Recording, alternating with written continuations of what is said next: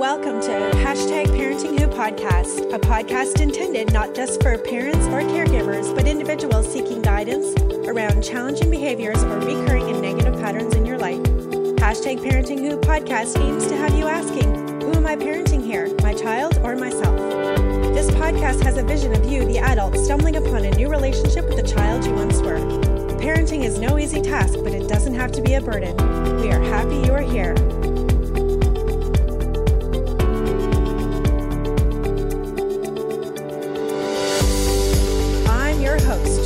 Child and youth care practitioner, registered psychotherapist and trauma therapist. I want to break down barriers related to stigma and seeking help for mental health. If something in this podcast resonates with you, I urge you to reach out to a licensed or registered healthcare professional. Don't go at it alone, and let's get started.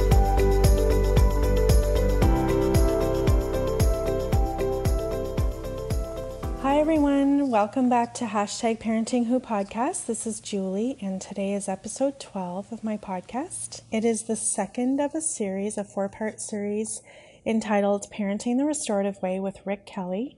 And today is episode 2 of that 4-part series.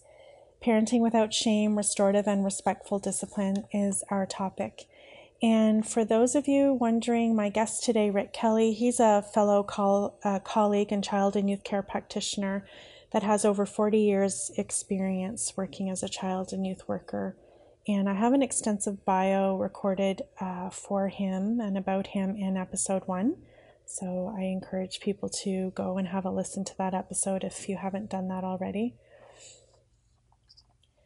Something that I find really neat now that I've done a number of podcasts is that the majority of the professionals that I'm speaking to, a lot of the times what's coming up, when I give them the context and the purpose for the podcast, they understand that a big part of, and what comes up in our conversations is understanding that part of the trained mental health professional that has had to do our own work in order to be the best possible person that we can be while helping our clients through difficult times. And so checking our biases and understanding, what it is that we bring to the therapeutic relationship that is helpful and professional and ethical and isn't our own human, imperfections that have no place in a therapy process. And so what I like about today's episode is Rick talks about how he encourages parents in a restorative role with their child. He talks about how parents also do need to check in with themselves and understand what they're bringing to the dynamic.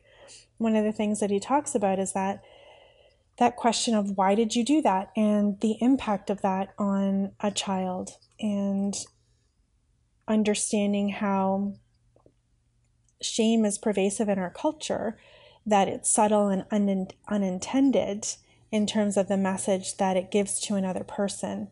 And how for kids especially, they will translate a question, just to use the question, why did you do that, as an example of letting a parent or caregiver down and that there's something wrong with them. These are sort of the way that their immature and growing brain works.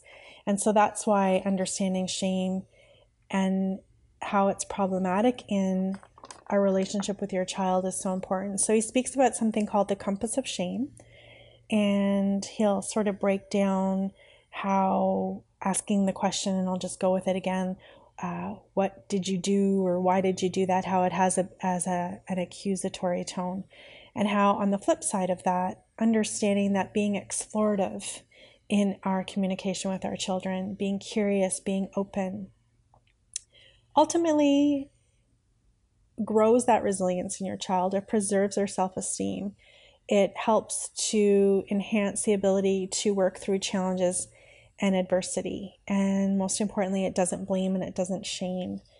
And so rather than say too much more, because it is so rich, I think I'll just leave it at that and have a listen. And please don't hesitate to contact us if you have any feedback or comments. We'd love to hear from you.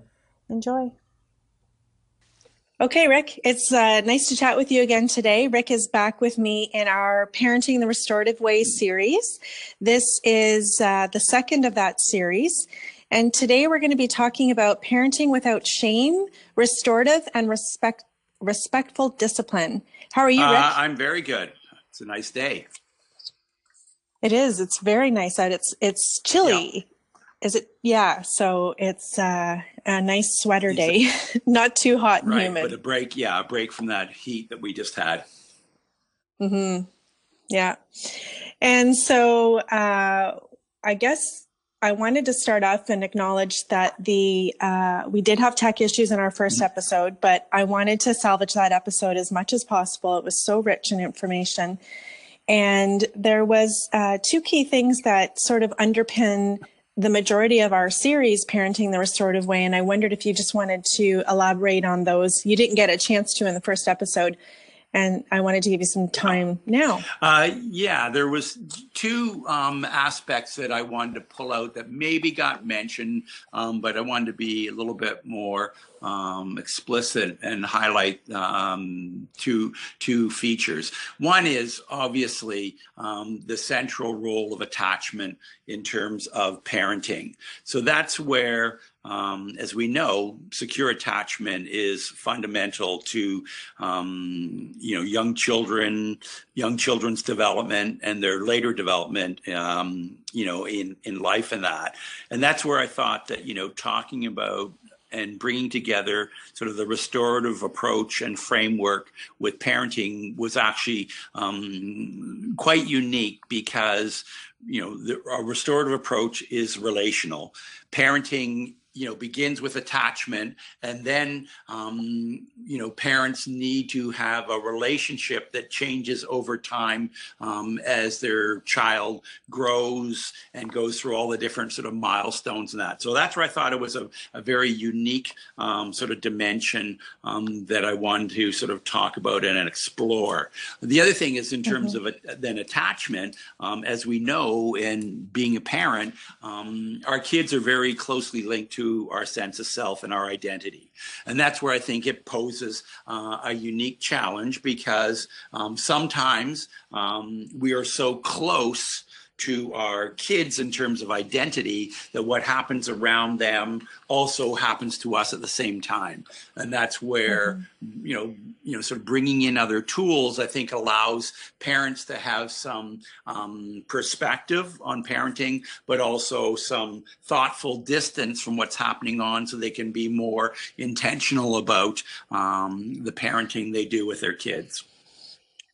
And when you say that, it makes me think more so than a reactive response because we are so connected to our kids that if they don't make a football team, for example, we can take that on as parents personally, can't we? Without a doubt. And that's where I think that, Yeah. Our kids' ups and downs, will sort of have an impact on us. The other thing that I've seen is also, if you have a child that, poses some, complex challenges for other people, like teachers or, program leaders, sometimes the messages that come back about the child end up shaming the parent because they feel so close naturally to their own child. So it becomes obviously quite personal. That's where, once again, tools and the opportunity to, take a perspective on things gives us hopefully some thoughtful distance to respond. Yeah, we talked a little bit about that in the first episode, didn't we? About how there has been a tendency to shame parents. And I don't even necessarily want to say that that's a direct intention, but indirectly, that's what ultimately can happen. And so that thoughtful approach, thoughtful distance and the perspective and separating that. So that is attachment together with restorative. Yeah, it's linking, the features of attachment to, sort of the dynamics of relationships between parent and kids, with that sort of unique constellation. Mm-hmm. Yeah, it's so interesting. Well, right. And yeah, well, because that's where, hopes and dreams come into play for parents around their kids.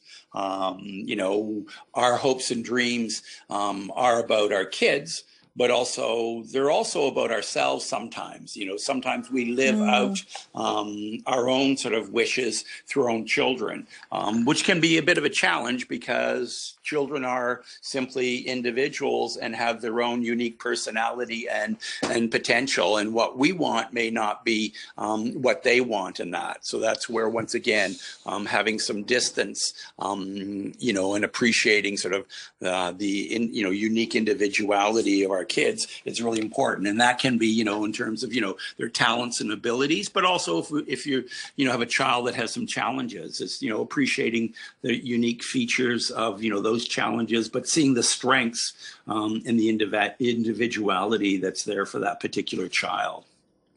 Mm-hmm. In a direct sort of, this is who you are as an individual person versus this is who I am as a connected being to you that brings all of my historical stuff, personality, like you said, my wants. It's understanding, obviously you play a big role as a parent in raising your child, but also realizing and working towards fostering who that unique person is that is separate from right, you. Exactly. I mean, simple example would be, if you're expecting your child to go on to university, that might be more about you than your child, because your child may not want to go on to university. A couple of my kids have, delayed going on. One didn't go on to university, did college, and has done incredibly well for herself running her own business. My 16-year-old says he's not going on after high school, and is just going to wait and see. So I need to, check myself and say, okay, this is what fits for him. You can't force kids to do things that they don't want to, particularly as they get into their teen and early adult years. Yeah, we're sort of going through that in my household as well, because I have one that's graduating this year, and with my training, I take that step back. And even as a parent, it just came to me one day because he's driving and there's posted speed limits, and I, as much as I can tell him, you're going to get a speeding ticket. I realized that, my role as a parent, it's not done, but it's different. Like you said earlier, it shifts and change. Parenting shifts and changes over time. And I remember I sort of took a step back, like that, check yourself, like you're saying. And I thought to myself, there are issues out there in the world, or there are lessons out there in the world that are going to teach him a lesson that I can't teach as a parent anymore, which is that if you speed, you get a ticket, and then there are consequences. And it's really interesting because, of course, with my background in training, I have the knowledge, but there's that emotional attachment. So, for the average parent who doesn't have child development understanding and hasn't studied children and youth, that I know is difficult for me, so I can only imagine how difficult it is for the average person. Right. Well, and the other thing is, I think the ongoing challenge, and I think sometimes it doesn't even matter if you're trained, because I think it just makes it all very human and real. And I think the battle and the dialogue is between the head and the heart. So, you may feel something, around your child and be protective, but your head may say, hold on, I can't protect them in all circumstances. Really, what I need to do is give them the skills and the ability to think through what the consequences and impacts will be of their decisions. And then they have to go do it and find out, what the world is telling them. It's kind of like the example of, teaching kids to drive. I think it's, symbolic and real. As a parent, you move out of the driver's seat and you're now in the passenger seat. And that's, to me, is that kind of relational picture, which is you are with them and you're on a journey, but you're on a journey to help them develop skills that they can then sort of, employ on their own. It's like teaching kids to, tie their shoes or ride a bike or handle bullying in school, all those sorts of things. You can't be there for them when they have to deal with it. So the question is then, how are you with them? And in what way do you kind of position position yourself. So one, they'll be open to what you have to offer. And then also you're providing them with skills that allow them to sort of cope and function. So Rick, that the kids will be open to what you have to offer when you're aware and you check in with yourself about how you are with them. Can you speak a little bit about what you've seen in your experience or read in your research about how the child or youth is open to what you have? Right. Well, I guess part of that, kind of working backwards on it is to talk about what doesn't work, which has to do with shaming. And you kind of touched on it a little bit, is that, shaming is quite pervasive in our culture and all around us. And it can happen very, very subtly and without it being intended. But basically, what shaming is a message to another person about them. It often, starts out with a child having done something. But, you can imagine, a parent saying, I'm ashamed of you. And so when you say that to a child or a youth, it's a direct message to their sense of self. And it also happens in the context of the relationship. So you've got two things going on at once. You've got the relationship and how, most kids and youth, very much look to their parents and look up to them. So they've let the parent down when they hear, I'm ashamed of you. But also they can pick up the message that there's something wrong with them, that they have, not only done something wrong, but there's something wrong with them. And that's where, shame becomes problematic. Because it's this sort of kind of double whammy, because shame in and of itself has different sort of features to it. One is, if you do something and you get a message that's shaming, it interrupts, sort of your good feelings. And so it can point the way to something that needs to be fixed. But when it's, directed towards the person and their sense of self and who they are, that's when it becomes potentially toxic. And when it, becomes toxic, then it starts to create this sort of, barrier between, the two people. So between parent and kid, because all of a sudden they've been told there's something wrong with them. So they're not necessarily going to be open, because when we're shamed, different things happen to us, because shame's not a pleasant emotion. So to cope with it, we typically respond in one of four ways. We might, sort of lash back at a person, or the shame may go inward and we take it out on ourselves, or we can run away and hide from it, or deny that what's being talked about is an issue at all. So, it becomes really complex, and that's called sort of the compass of shame. So if you imagine a compass with 4 points on it, those are kind of the 4 points on it. So that's where, getting kids to be open and be open to what we have to say, we have to look at, how we talk with kids and how we approach them and what messages they might be picking up that maybe we didn't intend to convey, but we've conveyed. Typical thing, and it's a joke in our family, is because supposedly I know this stuff, the one thing that doesn't help is to say to a kid, what did you do? Or why'd you do that? Either one of those approaches shuts kids down. Yes. The why question very, very much is pointed, accusatory, and directed to the person. And that's where, when we forget that an important distinction is we have to distinguish between the person and what they did.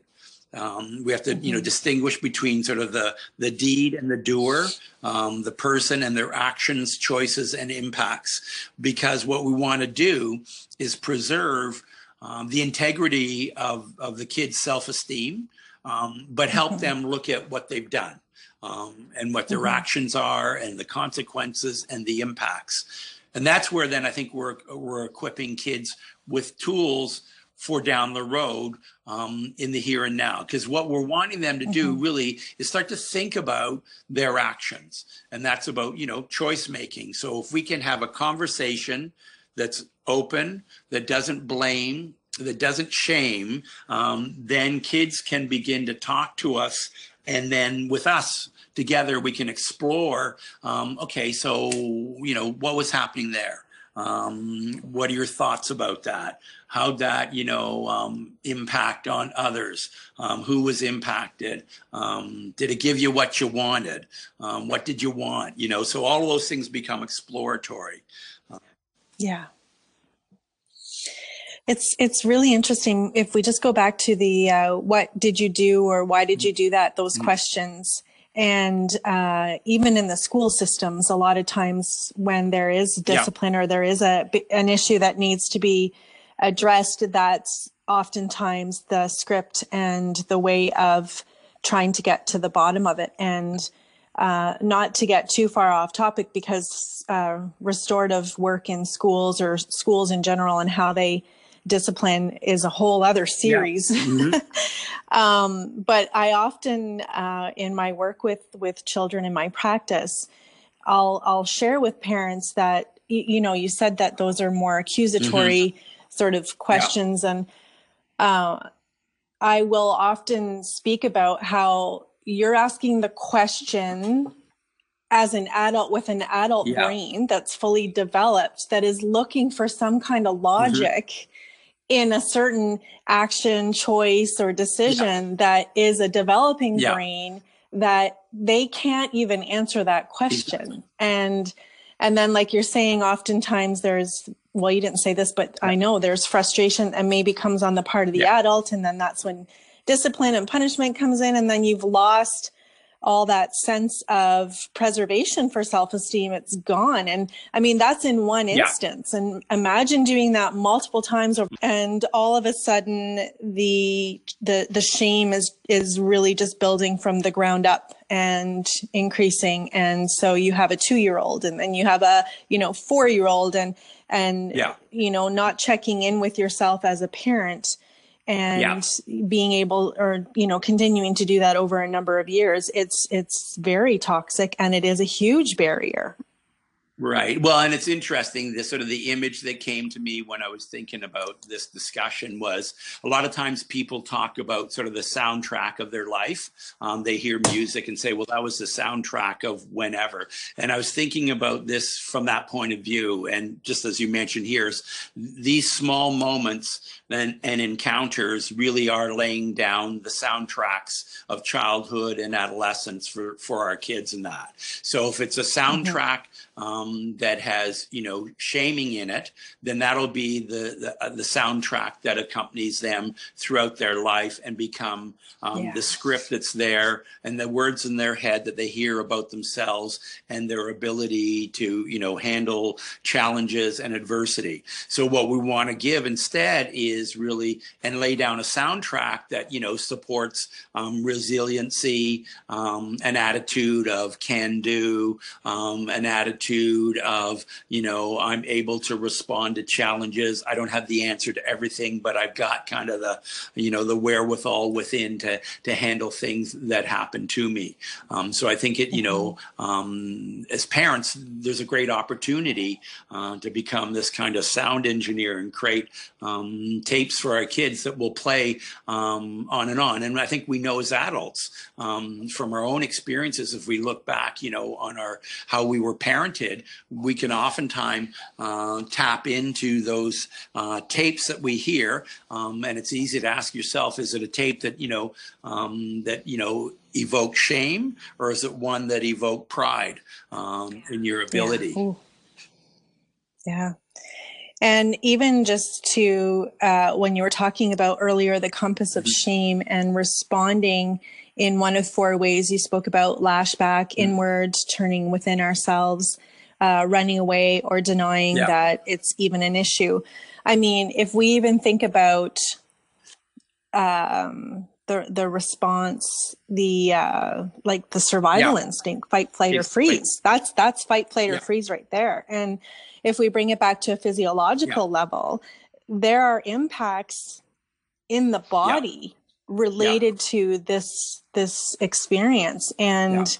And we know that can go far too in terms of inducing, you know, full-on medical Well, right. I issues. think And what we know more and more about sort of the impact of, stress, which, shame is going to, cause mhm, stress, then it has these, sort of hormonal responses where we, emit cortisol, which is the sort of the stress component in our bodies, which then, if that doesn't have an opportunity to have a release, then that can mhm, build up and affects our immune system.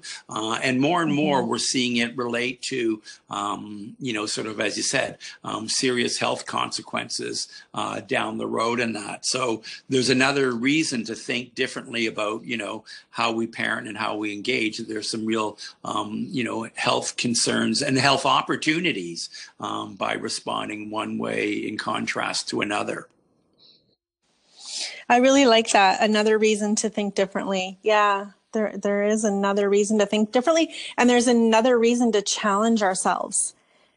To challenge ourselves and do that personal work, that checking in with yourself for that reason. Right. Yeah. I think it Yeah. gives, if we look at it, stand back, we can see multiple benefits. So it's good for our child in terms of their well-being and their ability to sort of develop their own identity, but it's also fosters, good health and that on the part of our kids. And then as a result of that, hopefully there's also spin-offs for us as parents that we feel good about, what we're doing, and that, we're comfortable with our approach because it's more explicit. It's more considered. It's less reactionary. And it gives us a chance to sort of have sort of second thoughts about what we're doing. Because, as parents, we're human, so we react as well. But the great thing Mhm. is, as I always say, in terms of relationships, you can always go back. So even if you reacted in a Mhm. particular way that you thought, okay, hold on, that wasn't good, then, we can always go back and say, hold on, I've thought about this, and this is, really how I think I should have handled it, and let's try it from that point of view. So I think there's lots of opportunities when we're parenting. Because also, I'm very aware that, parenting has its own stresses, and it's such a day-to-day, minute-to-minute experience with so much coming at Mhm. you in the middle of, the rest of one's life that, we need to give ourselves a break also as parents. We can't be perfect. Mhm. No, and that's a big message in my podcast series, is that we're not perfect. Mm-hmm. And there's two things: that we're not perfect and that we are human. And recognizing there is tremendous power in going back and repairing, and you realizing that, oh, I could have handled that differently, or now that I've calmed down, that looks Mm-hmm. differently. Let's talk Yeah. about it. And kids are very, very open to that, obviously, because it comes back to the being in relationship, doesn't it? Exactly, and it humanizes things, and I think by doing that, Mm-hmm. you also are a role model. You're saying to Mm-hmm. kids, mistakes happen, but mistakes can be fixed and things can be repaired, and that to me is the sign of a healthy relationship. Is where those Mm-hmm. moments that tend to negatively impact on the relationship, you can take those and you can repair them and then move on. And that's what makes a strong relationship, both with kids, but also, with adults. It applies universally. That's where I think the relationship orientation is so important, because that is the constant thread through our lives with other people, is how we're relating and how we, have the courage to have sometimes difficult conversations, especially Mm-hmm. with our kids. And and that becomes Mm-hmm. much more critical as they move into adolescence, because they're forming their own sense of identity. They're forming their own sort of morality. They're assessing the world in that. They don't take things for granted, so the relationship in a way has to take on a different form and look, because you're dealing with adults in the making then. Mm-hmm. Yeah, it's such good stuff.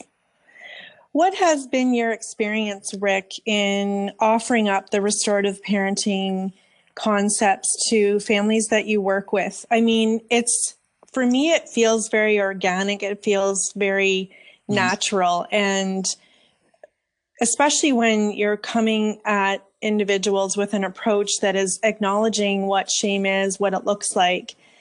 And it feels to me like it's breaking down barriers in terms of even just you sharing the information and creating this. You talked earlier about exploration and curiosity and openness. And so families who there is another way of being in relationship with your child, I'm imagining they're pretty open to the message that you send or that you speak about. Well, right. I think also it's context. So typically I've offered it as workshops. Rather than in the context of counseling or therapy or treatment. So I think when it's offered as education, then it's for everybody.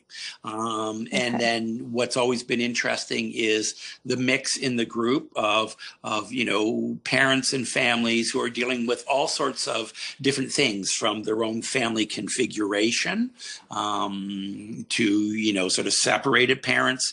I had one group who one parent came for one set of workshops, and then the other one was kind of encouraged to come to the next set. They didn't come together because they were separated, but they wanted to figure out and sort of maximize their co-parenting in that. So overall, for me, and this is what I think, sort of a restorative approach is about, and also linked to parenting, is it normalizes things.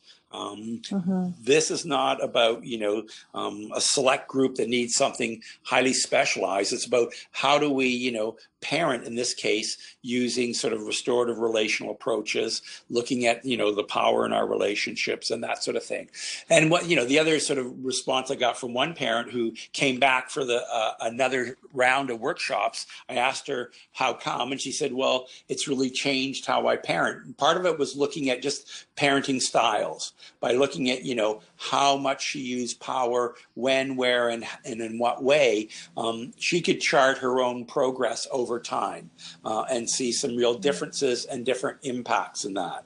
So, again, I think what it does is it allows for more conversation, because when people go, into therapy and treatment, one of the challenges is that, there's an element of shame that can accompany parents when they do that, because things are not going well.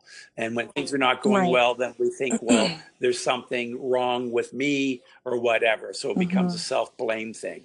Whereas, workshops and an educational approach, it's not saying that anybody's doing anything wrong. It's saying, like, here's some information. And we're going to, try and make it, good for everybody. Yeah, I like that it's for everybody and it normalizes. It's not, specifically saying you're a select group of people where parenting is going awry, this is something for you, or parents, things getting so bad that they're seeking out professional help, that will often say to themselves, that earlier you talked about that message that kids get is it's something about them. Then they start to internalize their role as a parent and shame themselves in walking through the counselor or therapist door saying, I can't do this. And so I like that you clarified that. Thank you. And the other thing too is also doing it as an educational approach. Is what it does is it creates a peer group. And by using the experience and the strength and the support in groups like that, then what you do is create a group of, wise people with lived experience who can speak to each other. So even though, I'm, facilitating, and even though I'm a parent and I'll draw in my own experiences, there's still a bit of a role difference because I'm running the workshop. But when people can hear from each other, I think our humanity kicks in, and we respond with empathy, is what I've seen time and again on the part of parents who participate. Yeah, because everything that I understand the restorative approach to be, it really is about giving, like you said earlier, the tools to the parents to be able to have the relationship that I believe they ultimately want with their child. Yeah. Yeah, I think, yeah, and this is it. I think, the principle behind that is, we want to show up in the best way in life. So we have different roles, and this is an opportunity to allow parents to show up in the best way as parents, which then ripples out to their kids, so that they can show up in the best way in life as well. Mm-hmm.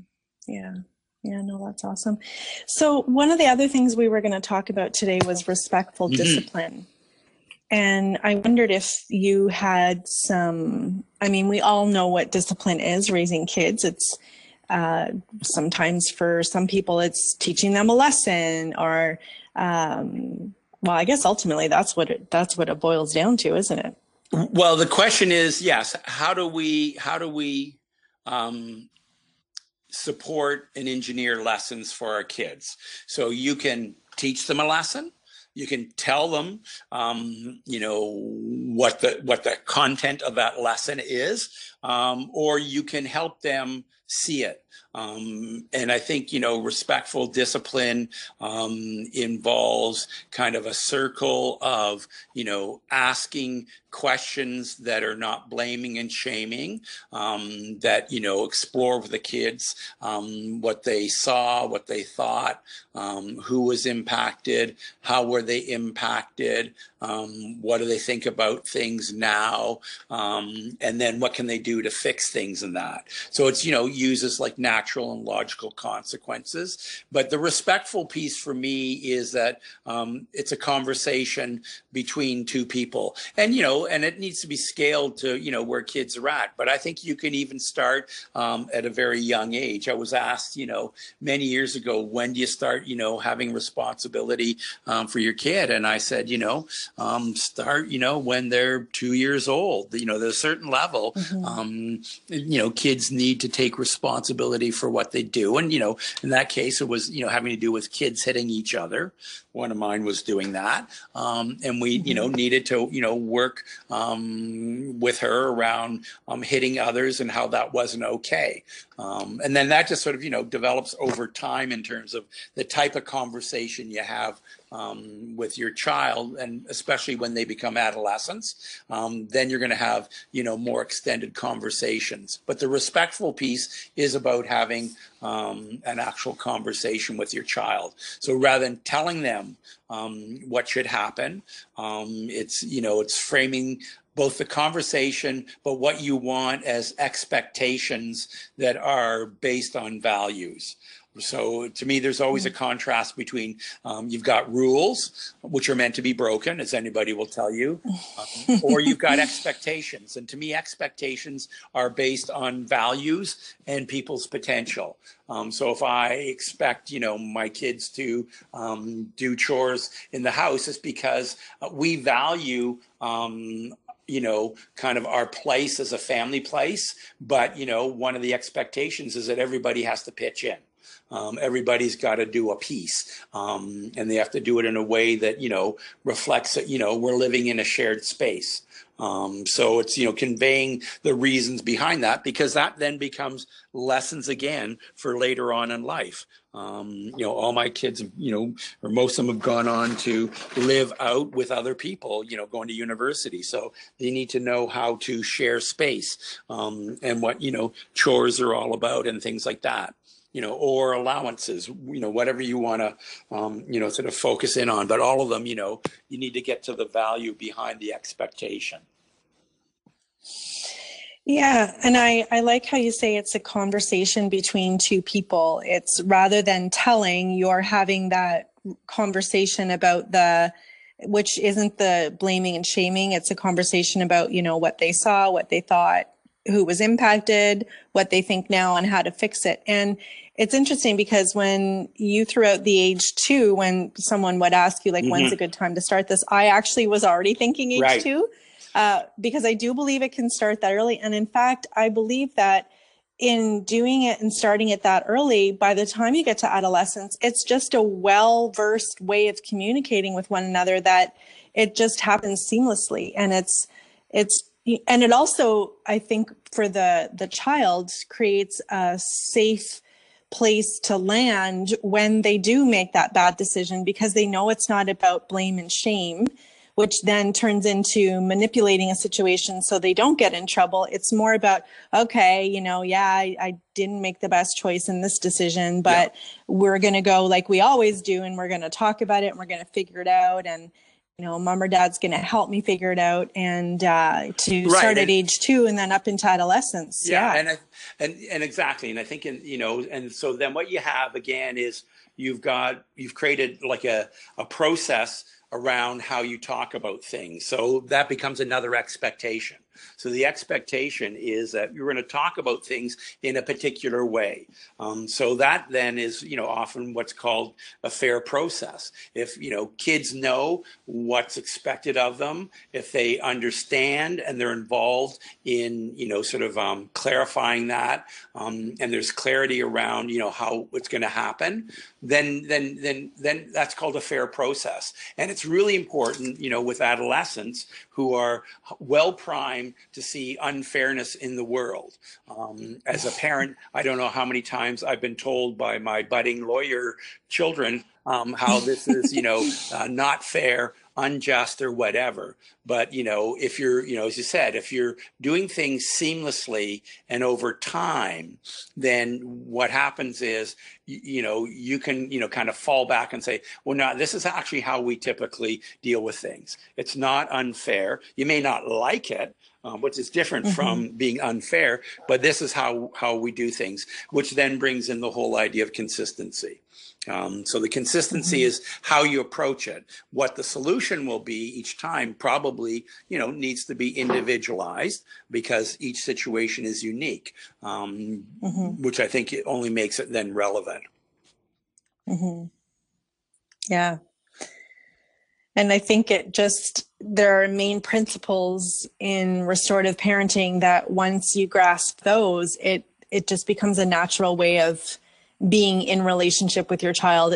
And I'm thinking, just as a listener hearing us speaking, that it might seem like a really big task or overly complicated, maybe because it's very different from the way that they do things now. And also because sometimes parents or caregivers will think, or will say, is it too late? Is it too late for quote unquote Johnny for us to reconnect with our child? And that always makes me a bit sad, because I don't ever think that it's too late. No, I don't think it's ever too late. It just, it may mean, because there's water under the bridge, that there's some, ground that needs to be retraced. And sometimes I think, we need to, help parents go back to some events that kids have some thoughts and feelings about, and allow them to talk about what the impacts were on them. So I think sometimes in order to have a relationship now, we need to repair and rebuild based on past circumstances. So it's never too late. It's a matter of where you need to go in order to be able to move forward. So I think sometimes you got to go backwards to go forwards. Hopefully that doesn't sound a little bit too crazy, but I think we all know that the past has a huge impact on all of us. And what's always interesting, I find, is with kids, their memory of events. I was just saying that. Yeah, if we allow them to speak about, how they saw things. One great example from my now 21-year-old is, because we're a step and blended family, and my 2 daughters are stepchildren of my wife. He figured that I was his stepfather, because they had stepmother, so I must be a stepfather, which wasn't the case. That was when he was 5. So that was a little bit of a, hold on a second here. But once again, kids put together the way they see the world and the pieces that they've got. So it was good that I could clarify, or my wife could clarify for him, that I really wasn't his stepfather. Well, and it also brings to light something that comes up often for me in sessions, is that parents will lovingly try and set the memory. We were talking about going back and retracing the steps, and giving the child a chance to speak about the impact of something, parents may try to fill in the blanks or set the record straight. Yeah. And my job is to create space for what the child experienced, because that memory or that experience for them, you may not remember it differently, but that doesn't mean it didn't happen for this person, and they need to be able to say what it is and what the impact was for them. And well, their memories are their memories, and their perception is their reality. So we can't convince other people to see it differently. We might be able to offer in additional information, or we might be able, as parents and adults, to add in what was going on at that time that the kids may not have seen and what the thinking was about. So I think that can be important, because a lot of times if we just look at, the behavior and then fill in the blanks, we're filling in with our own sort of imagination. So I think it's, once again, that's where respectful conversations, where people get to talk but also listen, and back and forth, can be helpful in families. Yeah. Their perception is their reality. I like that. It is. For all of us. Yeah. Yeah. Well, Rick, we're coming to the end of our time today, and I'm just wondering if there was any other things that you wanted to add today regarding parenting without shame, a restorative and respectful discipline.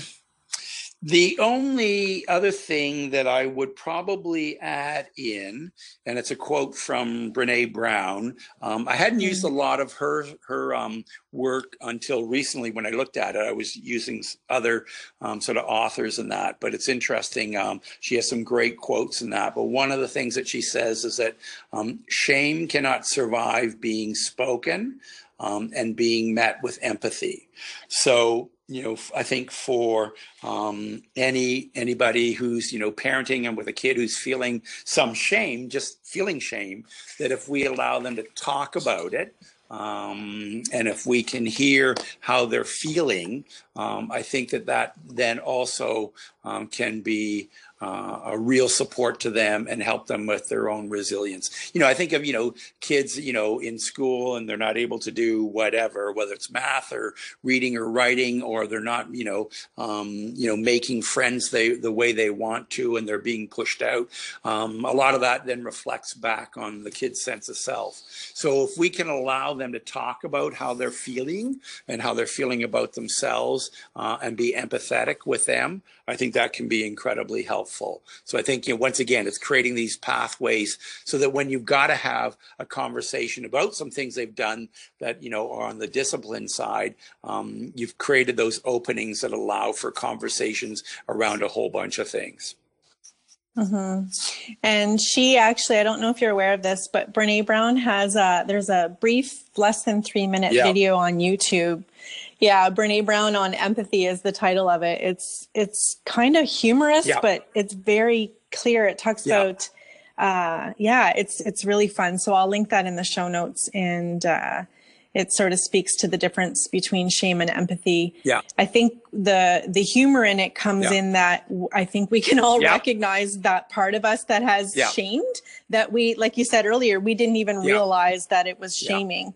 And so that's where the education and the information and the importance of communicating comes into play. Rick, thank you very much for chatting with me again today, and I look forward to our future 2 episodes. And do you want to just remind the listeners about the best place to reach out to you? Or I'll put the links in the show notes again, but did you want to say anything quickly about your website? Right. I have a website. It's called Just Us Restoring.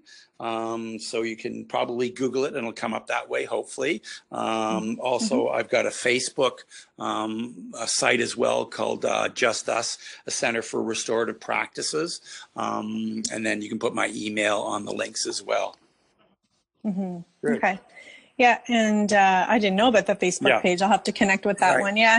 And the Just Us Restoring is justusrestoring.com. I have it up here now. Yeah. So yeah, well, that's great. We didn't have any tech glitches today, Rick. It was a great episode, and I look forward to chatting with you soon. Okay, have a great day. Yeah, you too. Take care. Bye. Bye.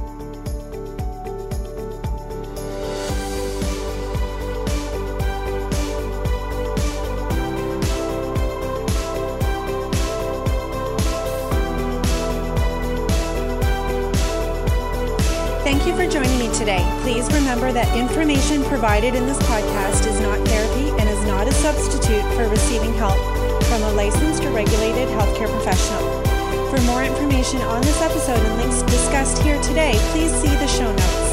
Please also visit my website, which includes more resources and social media links, as well as ways of getting in touch with me at julieclarktherapy.com.